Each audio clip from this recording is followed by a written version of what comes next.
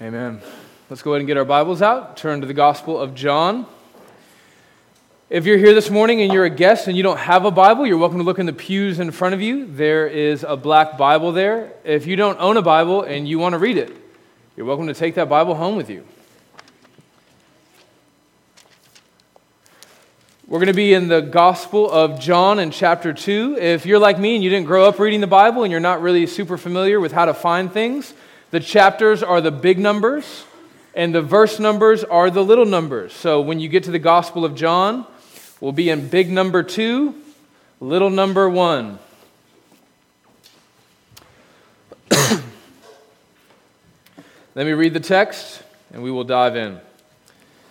The wedding at Cana.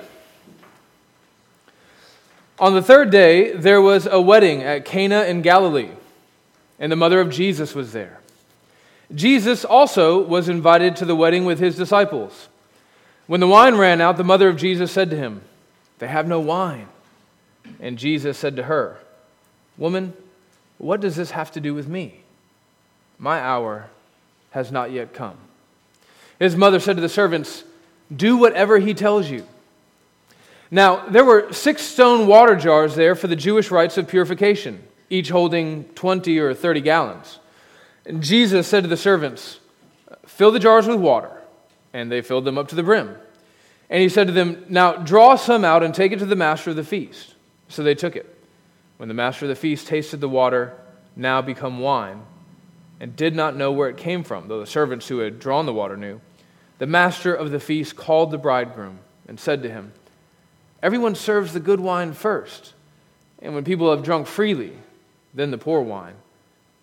But you have kept the good wine until now." This, the first of his signs, Jesus did at Cana in Galilee and manifested his glory, and his disciples believed in him. After this, he went down to Capernaum with his mother and his brothers and his disciples, and they stayed there for a few days. This is God's holy, inspired, inerrant, and infallible word. It's completely sufficient for all that we need pertaining to life and godliness. Amen? In 1983, David Copperfield made the Statue of Liberty disappear. You guys remember that? I wasn't there. I was still 3 years from being born at this event. But when I was a kid, I had a friend who had it recorded on VHS. And anytime I would go over to his house, that was the first thing I would run to. That and his Ace Ventura VHS. And I would pop it in the VCR. Kids, ask your parents what a VCR is. Remember last week, newspaper, this week, VCR? What is it? When I was a kid, I loved magic. I probably liked magic a little too much, even as I got into my preteen and teenage years. When I first moved to Decatur, there was a magic shop down by the skate castle. Do y'all remember that? Right by the skate castle down there. There was the putt-putt golf and then the skate castle, and there was all these little shops, and one of them was a magic shop. And I can still remember the feeling of wonder in my heart as I would go into the shop and I would peer into the glass case and I would see all these different tricks that I could purchase and maybe do. And the guy who ran the shop, he was super kind. He would perform these tricks for me, even when I didn't have any money to buy them, which was always. And I would just love going in there. And so I remember one day I finally saved up enough money to buy my first magic trick. The first one that I bought was a little guillotine thing where it would make people think that I was going to chop my finger off. That was great. And then I had another one where I could put an egg in a bag and the egg would disappear. And then my final one was this container where I would put an egg in it and I would put the top on and I'd take the top off and lo and behold, there would be a live baby chick. I would do these magic tricks everywhere I went. No matter how lame they were, I would do them in the halls at school. I would do them for the kids in the neighborhood. I even did the talent show. Right? Do they still do that? Talent shows in school? All right. I did it. I was amazing. Imagine David Copperfield, but like a husky-looking Chicano 7th grader. Like, that was me. I haven't thought about magic in a while, and I started thinking about it this week as I was studying the text where Jesus turns water into wine. A text, or maybe if you're like me and you didn't grow up in the church and you didn't know how to read the Bible, you probably still heard this story. It's one of the most famous ones that we have in God's Word. You see, there are a bunch of water to wine magic tricks that you can like go on Amazon and purchase today. And they don't all work the same. The most popular one is probably the version where you coat the inside of the glass with a chemical and then you put some of the chemical in the water, and both of these chemicals are invisible to the naked eye. And when you pour the water into the glass, there's a chemical reaction and the water turns rosy pink. And it's fantastic, very impressive. There's another version using a trick glass. I won't get into that. Like a lot of magic tricks, when you see how it works, it's not that impressive. But as I read this week's text, I kept thinking about how I would have read it back before I became a Christian. And I think I would have thought about this story in one of two ways. I would have thought either A, this doesn't happen, wine doesn't turn into water, or I would have thought B, this is a magic trick. A 2,000-year-old ancient Near Eastern magic trick performed by a rabbi named Jesus. So I think the first option, that this didn't happen, it just seems pretty unlikely. I mean, when you look at this account, you see that it's very detailed. It's an eyewitness report. John says it happened on this day, and he said it happened in this city, which is the Cana in Galilee. And then he tells you the event where it happened, and it tells you who all was there and who was in charge. And then he even tells you this seemingly unflattering part of the story where Jesus appears to be rude to his mom. Woman, what does this have to do with me? Right? Say that to your mom in the South, see what happens. Right? But as you read this, it doesn't read like a fable. It reads like reportage. Well, then I started thinking, okay, if maybe this was a magic trick, and if I would have read it that way, how would I have gone about performing that? But then the more I looked at the details of the story, the more I thought, there's just no way. I mean, first, let's think about using chemicals to turn the water into wine. First of all, they didn't have those kind of chemical compounds 2,000 years ago. But even if they did, we see, like in the story, those who were present actually drank the wine. Right? You couldn't do that with the chemicals, it makes you sick. On top of that, if you did drink the wine, which apparently it went off without a hitch, everyone at the party kept drinking the wine. If you were to drink wine with chemicals in it, you would taste the chemicals, right? So that probably didn't happen. And then the master of the feast, as he tastes this new wine, he says it's delicious. It's so good that he goes to the guy and he's like, yo, you had some really good wine saved. That was really smart of you. Then I thought, maybe he pulled the old switcheroo. They kept a little bit of wine on the side for themselves, and then when it ran out, they brought it out and they kind of saved the day. But that doesn't really work either, because everyone at the party seemed to continue to drink wine, and that would have had to have been a lot of wine, not a little bit that you had stashed on the side.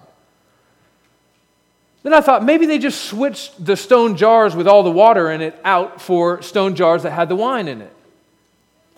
But that seems pretty unlikely too. The text tells us that there are 6 stone jars. These things are heavy. They each contain 20 to 30 gallons of water. Not are the stone jars heavy, but the water itself, 20 to 30 gallons apiece, that would have been 160 to 240 pounds of water on top of the stone weight.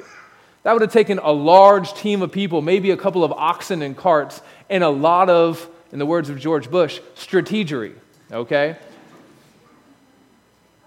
And then on top of that, you take into account the fact here that this wasn't planned. You don't throw a party in the ancient Near East with wine and plan to run out of wine. This was an embarrassing oversight. Then I thought,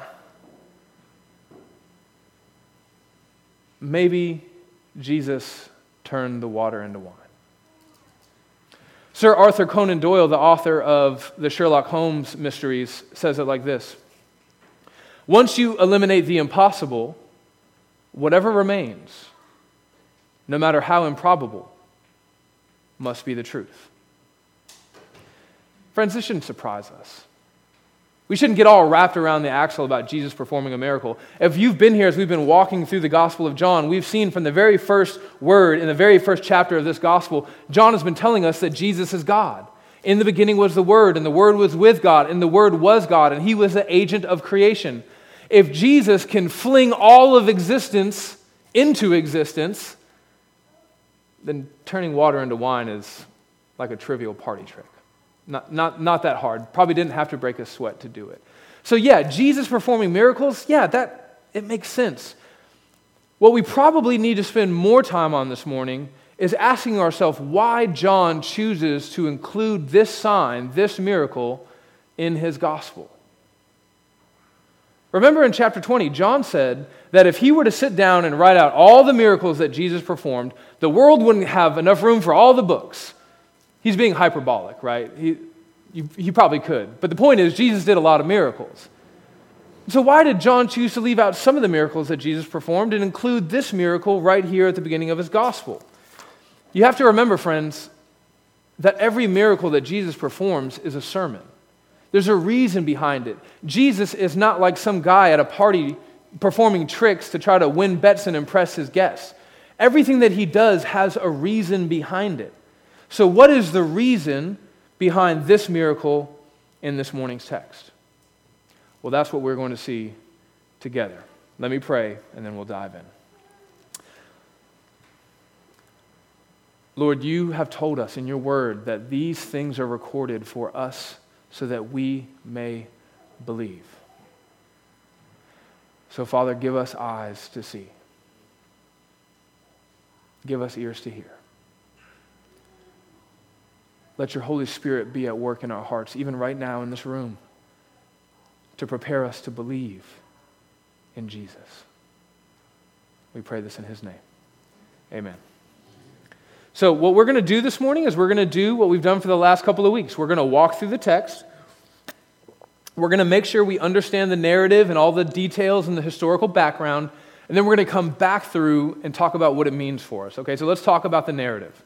First, you'll see as you go back to chapter 2, verse 1, in the very first verse, it says that it happens on the third day. Now, this third day, it doesn't mean the third day of the week. It also doesn't mean the third day of Jesus' first public week in ministry.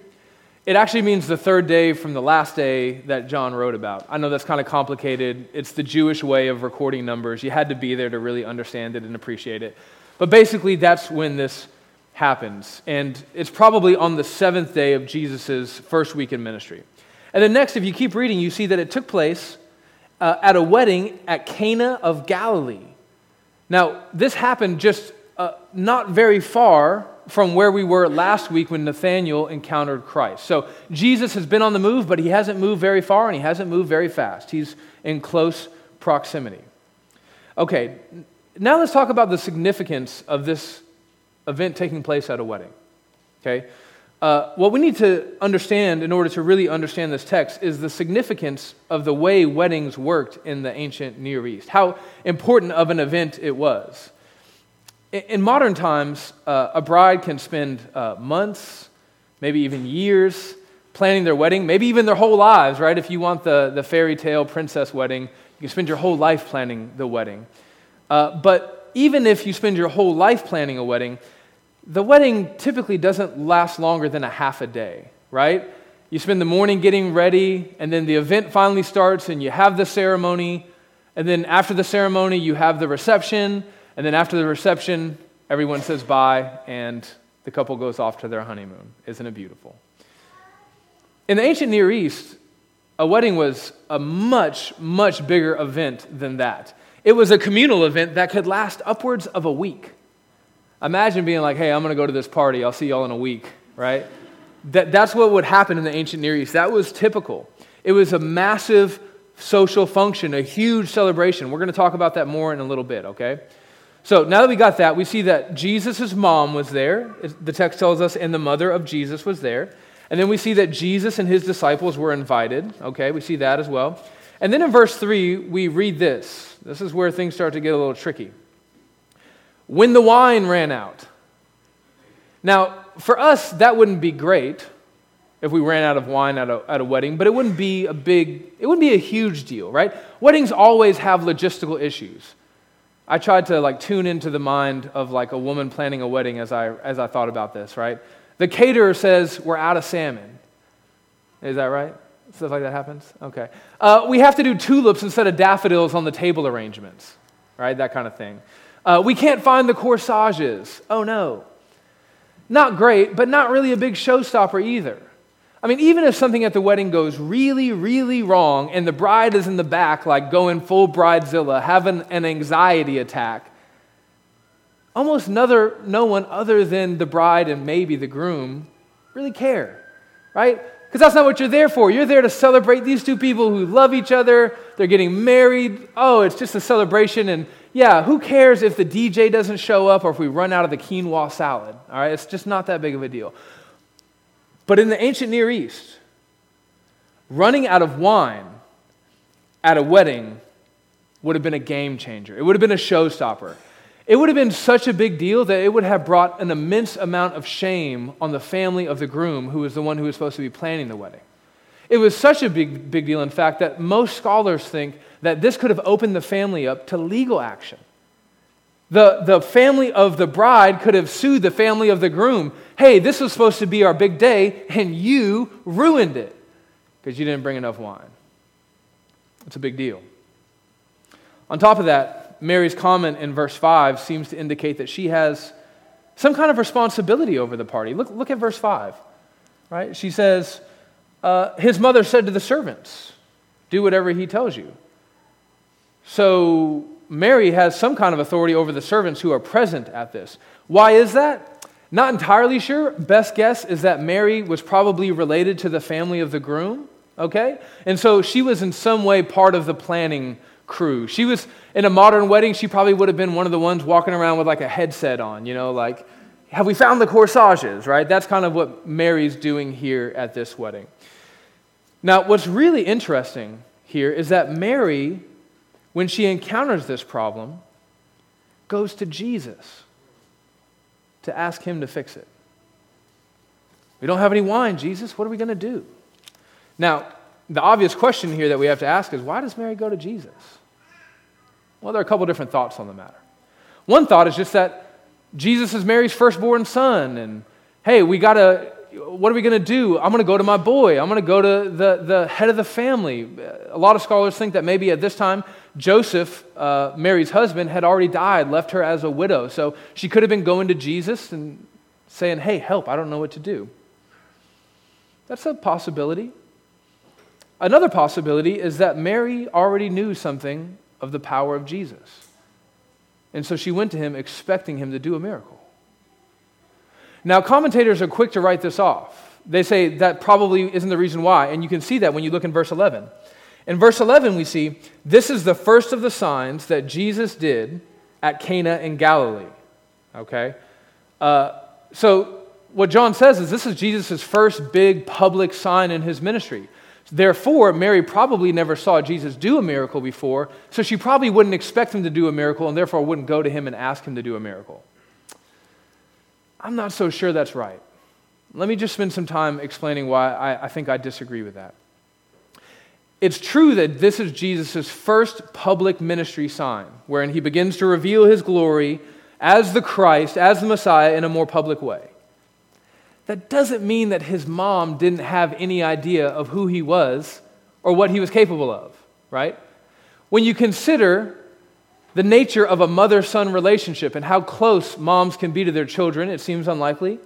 On top of that, when you look at what the Bible says about Mary and what she was told about Jesus, it seems even more unlikely, right? Remember, the Gospel of Luke tells us that Mary, when she was pregnant, was visited by an angel, Gabriel. And then she was impregnated by the Holy Spirit. She had to know that something was different about Jesus, okay? If that alone is what happened, she had to know that something was different. But then on top of that, the wise men came down and offered gifts and bowed down to her when she had the baby, right? They're down there worshiping baby Jesus. And then let's not forget about the whole Jesus being left behind and teaching in the synagogue, and the parents show up and they're like, hey man, where were you? And Jesus goes, I'm busy in my Father's house. And his parents kind of receive it. That's a big deal. And just from the first few years of Jesus' life, we see that his parents seem to have an understanding that he is exceptional. Consider what Luke says about Mary in her gospel. Mary treasured up all these things and pondered them in her heart. Mary had to know. She had to know. And when she had a need, the first thing she did was go to Jesus in faith and ask him for help. Do I need to do application on that? Isn't that kind of obvious? Isn't that kind of self-evident? I'll do it anyways. When you have a need, what is your first instinct? Is it to say, I got this? Is it to say, let me ask a friend, let me cash in some of my favors, let me use some of my resources? Or is it, let me go to Jesus, because I know that he is exceptional and he can meet me in my hour of need? All right, let's move on. Let's make sure that we're tracking with the story here, okay? Now let's get to Jesus' response to his mom, which kind of hits our modern ears a little sideways. Maybe as we were reading it, you were like, whoa, Jesus, chill. Look at verse 4. And Jesus said to her, woman, what does this have to do with me? All right, let's first address the way Jesus addresses his mom, woman. The Greek word here for woman, it's not really rude or disrespectful. When we read this, we can probably import stuff into this title that wouldn't have struck Mary in any kind of way. It sounds weird to us. It's probably the ancient Greek equivalent of ma'am. Now, if you're from California like I am, okay, it sounds weird when people say ma'am to their parents and sir to their to their dads. I had to get used to that. But now, I tell my kids, yes, sir, yes, ma'am, take the trash out. Fine. I think what you mean is, yes, sir, right? So if you're from the South, it actually kind of feels pretty normal.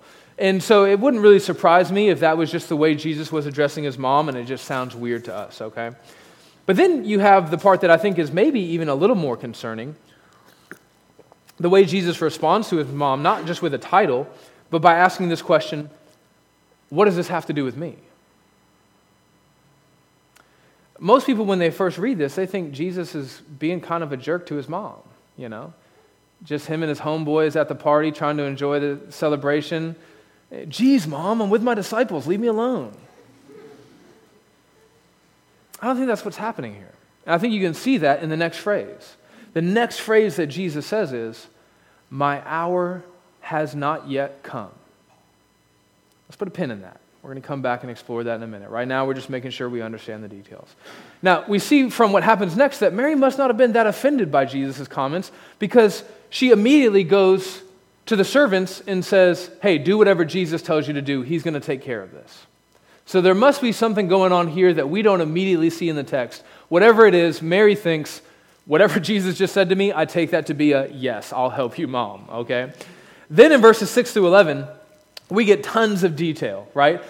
If John were there in person, which he probably was, most scholars believe that he was the second disciple that wasn't named, that started following Jesus back in chapter 1, then it would make sense that he would have access to all these details, right? So in verse 6, he tells us big stone jars, 6 of them.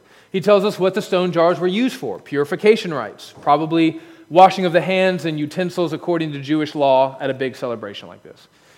Then in verse 7, we see Jesus' exact instruction to the servants. Fill them up all the way to the brim. Then in verse 8, Jesus tells one of the servants, draw some water out, take it to the master of the feast so that he can see that everything's going to be okay. Then in verse 9, we see the master of the feast taste the wine. And the text tells us he didn't know where it came from, but he must have thought he knew, because after he tastes it, he goes to the groom. He's like, hey man, I thought we ran out of wine. You sly dog. We didn't run out of wine. You were saving the best for last. And his argument here goes like this. In the ancient Near East, at a celebration like this, where people are consuming Lord knows how much wine, what they would do is they would serve the bad wine first until people got a little tipsy, right? And then once they got a little, they would still serve the good wine first. People would be like, oh, this wine's so good. And then when they were a little tipsy, they'd bring out the bad wine because they wouldn't really know the difference, okay? And so, yeah, that's what's happening up to that point. And then, in verse 11, John puts a bow on the whole thing. This is the first of his signs that Jesus did at Cana in Galilee and manifested his glory, and his disciples believed. So that's the text. Was that helpful? We think we all kind of understand a little bit more of what's going on here. It's not just like a magic trick in Jesus' ministry. I think we can say that at one level, we understand the text now. But I would say that at another, deeper, more spiritual level, we actually probably don't understand it very much at all. I think the heart of this morning's account, this story, is bound up with understanding Jesus' interaction, his conversation with his mother. And if we're being honest, we don't really know still what's going on there. We've kind of cleared away some of the brush, but we don't know exactly what was going on there. So we're going to spend the rest of the sermon talking about that after I make a one-off application point, okay? I want us to spend just a minute talking about alcohol. I'm just going to state it plainly. If you're a note taker, you can just put this in big, bold letters right there in your notebook. Drinking alcohol is not a sin. It doesn't say it anywhere in the Bible. Anybody who knows me knows that I don't drink alcohol. I don't have any, there's nothing in this for me. I'm not trying to fight for my right to party, all right? A little older people, Beastie Boys, okay. It's just not in Scripture. As a matter of fact, alcohol, particularly wine in the Bible, is seen as a symbol of prosperity and joy and blessing from God. Listen to some scriptures. Psalm 104. You cause the grass to grow for the livestock and the plants for man to cultivate, that he may bring forth food from the earth and wine to gladden the heart of man. That's from Psalm 104. From Proverbs 3. Honor the Lord with your wealth and with the first fruits of all your produce. Then your barns will be filled with plenty, and your vats will be bursting with wine. Now, it's true that in biblical times, wine was cut down, it was watered down, and so it wouldn't have been as potent as like maybe even our modern wine, but you could still get drunk off of it, which is why Paul tells the church at Ephesus, don't get drunk with wine, because you could get drunk with wine. So let's be clear, getting drunk is a sin. It's letting something external to you other than the Holy Spirit control you, when the Spirit of God is the only thing that should be controlling your life, your mind, your will, your emotions. So the Bible is clear, don't get drunk. But drinking alcohol itself is not necessarily a sin. If you look in verse 10 where it says, when the people have drunk freely, that word in the Greek is actually a little bit more, it's a little stronger than what we have it translated here. It actually just means inebriation, right? It really means when the people at the party have gotten a little drunk, that's when we bring out the less good wine, okay? Or to use Michael Wallace terminology, when you get soused up, all right? That was a new one for me the first time I heard it. So this wine that Jesus turned the water into was really wine with alcohol in it. Now, what I want you to see here is that in Jesus' mind, the fact that someone could get drunk off of wine is not an ethical issue for Jesus. Jesus doesn't say, Mom, I know you want me to turn this water into wine, but I want you to know my conscience is bound over the matter. Somebody could use this wine to get drunk, and I'm just not okay with that. No. Wine, like most good things in this fallen world, is a good gift from God that we, because we're sinners, can use and abuse to our own harm. But that doesn't mean it has to be used that way. Now, I'm not going to turn this into a whole sermon on alcohol. I just want to make sure that in a church like ours, full of conservative Christians, right, a bunch of Bible-thumping, wingnut evangelicals, that we know that the Bible does not say that drinking alcohol is a sin. And I think one of the easiest places to see the proof of something like that is that Jesus doesn't find it to be an ethical issue to turn water into wine. And I also want to point out while I'm here that Jesus wasn't a monk. Sometimes when we think about Jesus, we just think he's just walking around home, and he's blessing some people and he's cursing other people and he's only doing miracles, and oh man, if only we could be as holy as Jesus. And that's true. But our version of holiness doesn't have to be curmudgeonly, right? Jesus was invited to a celebration and he went. His mom said, hey, we need to keep the party going. And he said, okay, I'm here to help. Jesus, friends, is not the fun police. God's not up there in heaven unhappy anytime that you happen to be having a celebration. God wants us to be happy. He sent his son, Jesus Christ, to the earth to die so that we could be full of joy. And the joy that we receive as Christians is not a joy where we just sit around pointing fingers at everyone else who's doing all the fun stuff. So if you're the kind of Christian that equates holiness with being grumpy or abstaining from this food or that drink, I just want to let you know you might be a little out of step with Jesus and what his version of holiness is. Okay, enough of that. Let's get to the meaning of the text. Let's really dig in and see what's happening here between Jesus and his interaction with his mom. I told you earlier that in order to understand this, you have to understand what Jesus says when he says, "My hour has not yet come." But that's kind of a catch-22, because in order to understand that phrase, you kind of have to understand the whole Gospel of John. You guys got it? Everybody understand the whole Gospel of John? Front to back? Nah, me neither. Let me try to help you a little bit, okay? In the first half of John's Gospel, there's one phrase that Jesus is constantly repeating over and over again. If you want, you can just go in and type it into your word search later, or you can take a Bible and read it and highlight it. Over and over again, through the first half of John's Gospel, people are coming up to Jesus, trying to get him to reveal his glory, and he says, "My hour has not yet come." Hour is just a Hebrew idiom. It means my time has not yet come. Until you get to chapter 12, halfway through the Gospel, Jesus says this: "The hour has come for the Son of Man to be glorified." And then what you see happening from chapter 12 all the way to the end of the Gospel is that Jesus is moving relentlessly towards the cross. So the hour or the time of Jesus in John's Gospel, it refers to his glorification in the Gospel, right? It refers to his death on the cross, his burial, and his resurrection. But it's not referring to those events merely as events. It's referring to those events in what they signify and what they accomplish. Jesus on the cross pays the penalty for sin that we could never pay.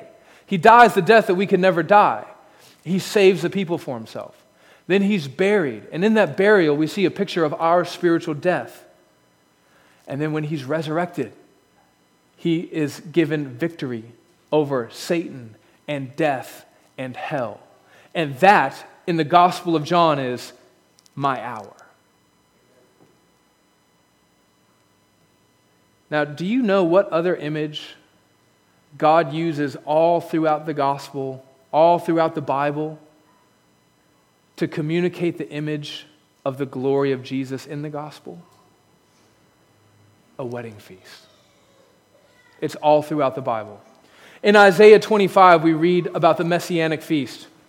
It says this: "On the mountain of the Lord, the hosts will make for all peoples a feast of rich food, a feast of well-aged wine." And remember, the well-aged wine, it's the good wine. "Of rich food full of marrow, of aged wine well refined. And he will swallow up on this mountain the covering that is cast over all the peoples, the veil that is spread over all the nations. He will swallow up death forever." Who does that sound like? This messianic figure from Isaiah. He's going to take death away from us.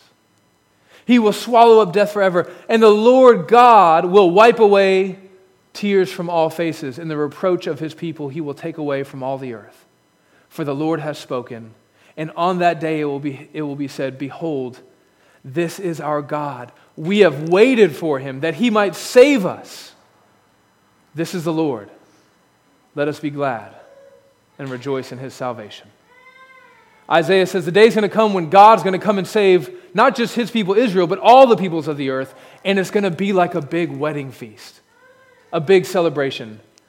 And then after that, you could see, we could do more, we could show you other places in Scripture, but I just want to take you to the end of the Bible in Revelation 19.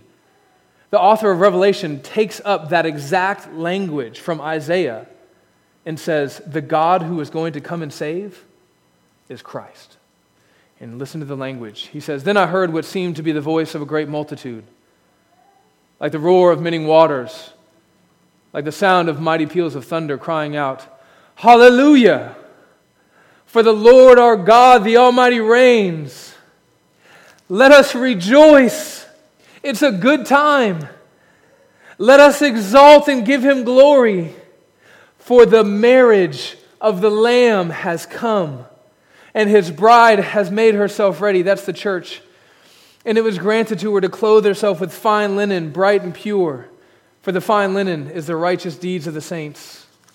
And then John speaking, he says, "And the angel said to me, Write this, Blessed are those who are invited to the marriage feast of the Lamb." Are you guys seeing this? Here we see the glorious gospel of Christ pictured as a cosmic marriage. And Jesus is the groom, and the church is his bride. And you know what comes after the wedding? The wedding feast. And at the wedding feast, we already know from what we read in this morning's text who is going to be responsible for providing the wine. Is it the bride? No, it's the groom. Jesus will bring the wine to the party. So when Mary comes to Jesus and she says, Jesus, we're out of wine, Jesus does what he always does. He gives a multi-layered answer. The first layer is, I'm not the groom. What do you want me to do about that? But the second layer, the deeper layer, the gospel layer, says, this isn't my wedding. My hour has not yet come. But the wedding is coming. I will be the groom one day. There's going to be a wedding. There's going to be a big wedding feast, and it's going to be glorious, and I'm going to draw all the nations to myself, and I will bring the wine to that party. And what kind of wine is Jesus going to bring to the party? Is he going to bring the bad wine that people can only enjoy after they've gotten a little tipsy? No. That's not what Isaiah says. It says he's going to bring the well-aged wine, the refined wine, the wine that all the wine snobs who take vacations out to Napa Valley swirl around in their glass and they smell it and they sip it. Oh, this is the finest wine. That's the wine that Jesus is going to bring to the eternal party in heaven. And we see that, a picture of that in what happens in these events. Friends, Jesus doesn't turn the water into good wine just so he can be the very best host. You know, like if you love to have people over and you wait until like the kids go to bed and you bring out like the best bourbon, the old well-aged bourbon, and people go, oh man, you're the best host. That's not what Jesus is doing here. He's bringing the best wine out. He's turning the water into the best wine so that people will know what is yet to come. There's a theological reason behind this. I also want you to see from this text that there's a reason why the water that is turned into wine is described as the water of the purification rites. That's what the text says, right? Now, verse 6, now there were 6 stone water jars there for the Jewish rites of purification. What you see here is an intentional contrast between the old ways of the law and the new ways of the covenant. Old, stale water, it's been sitting there in jars. I think about when Amber and I lived in the jungle as missionaries. We would draw water from the well, and then we would take it out and we would put it in these big 100-gallon drums, and we would use it to shower and wash dishes and bathe our kids and do everything, right? And it was good for it to sit for a little while because all the sediment would drop and you could pull the good water from the top. But if it sat there for long, it became gross. You couldn't use it. You had to dump it out and start all over again. That's what you should be thinking about here with this water. It's been sitting there for some time. It's old, stale water, but Jesus turns it into new wine. The old purification rites of the law, they couldn't make anyone actually clean. You can wash your hands and clean your dishes and dump it over your head, but you still got sin in your heart. But Jesus comes and he turns that into the new wine of the covenant, which represents his blood, which is actually able to cleanse us from our sin. Water of the law, blood of the new covenant. So friends, do you see now? Do you see why John records this sign for us? It's not just a miracle. It is a miracle, but it's not just a miracle. It's a sermon. It's a promise. It's Jesus using an opportunity from his everyday life to point his followers, even his mother, to eternal life. And you can see that it works. Because at the end of the text, we read, and the disciples believed. That's the good news. The good news, friends, is that if you, in your need, go to Christ and trust in what he has provided for you, and you believe, then you will be saved. And you will be invited to the wedding feast of the Lamb. But before you can understand how good the good news is, you have to understand the bad news. Before we can celebrate and partake of the sweet, delicious wine of the new covenant, which is Christ's blood, we need to remember that wine in Scripture also represents something other than joy and blessing and prosperity. You see, friends, as you read Scripture, you'll see from front to back that wine also represents the wrath of God. Isaiah 63, God says, I have trodden the winepress alone, and from the peoples no one was with me. I trod them in my anger and trampled them in my wrath. Wine, wrath. Jeremiah 25:15. Thus the Lord, the God of Israel, said to me, take from my hand this cup of wine of wrath, and make all the nations to whom I send you drink it. In the Garden of Gethsemane, Jesus prayed, and he said these words, Father, if it be your will, let this cup pass from me. That's a heck of a thing for Jesus to say. Jesus, God in the flesh, says, I don't want to drink this. God, please, take this cup away. Well, what cup is he referring to? Psalm 75:8 tells us, for in the hand of the Lord there is a cup with foaming wine, well mixed, and he pours out from it, and all the wicked of the earth shall drain it down to the dregs. The cup that Jesus said he didn't want any part of was the cup of wrath from the Father that was reserved for mankind because of our sin. If you're here this morning and you're not a Christian and you haven't been paying attention and you've been kind of bored and waiting for me to finish, I just want to encourage you to tune back in just for 1 second. If you don't leave here hearing anything else, I want you to hear this.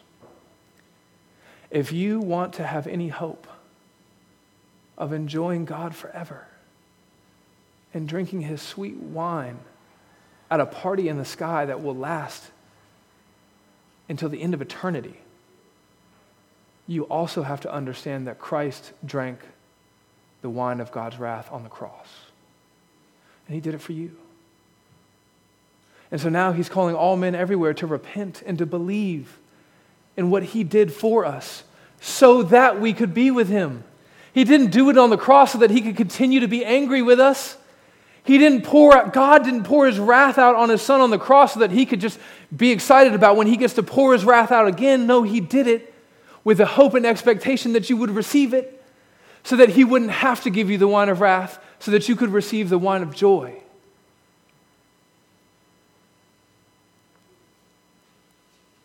Friends, the entire world has a choice. There's 2 cups set before us. Which cup will you choose?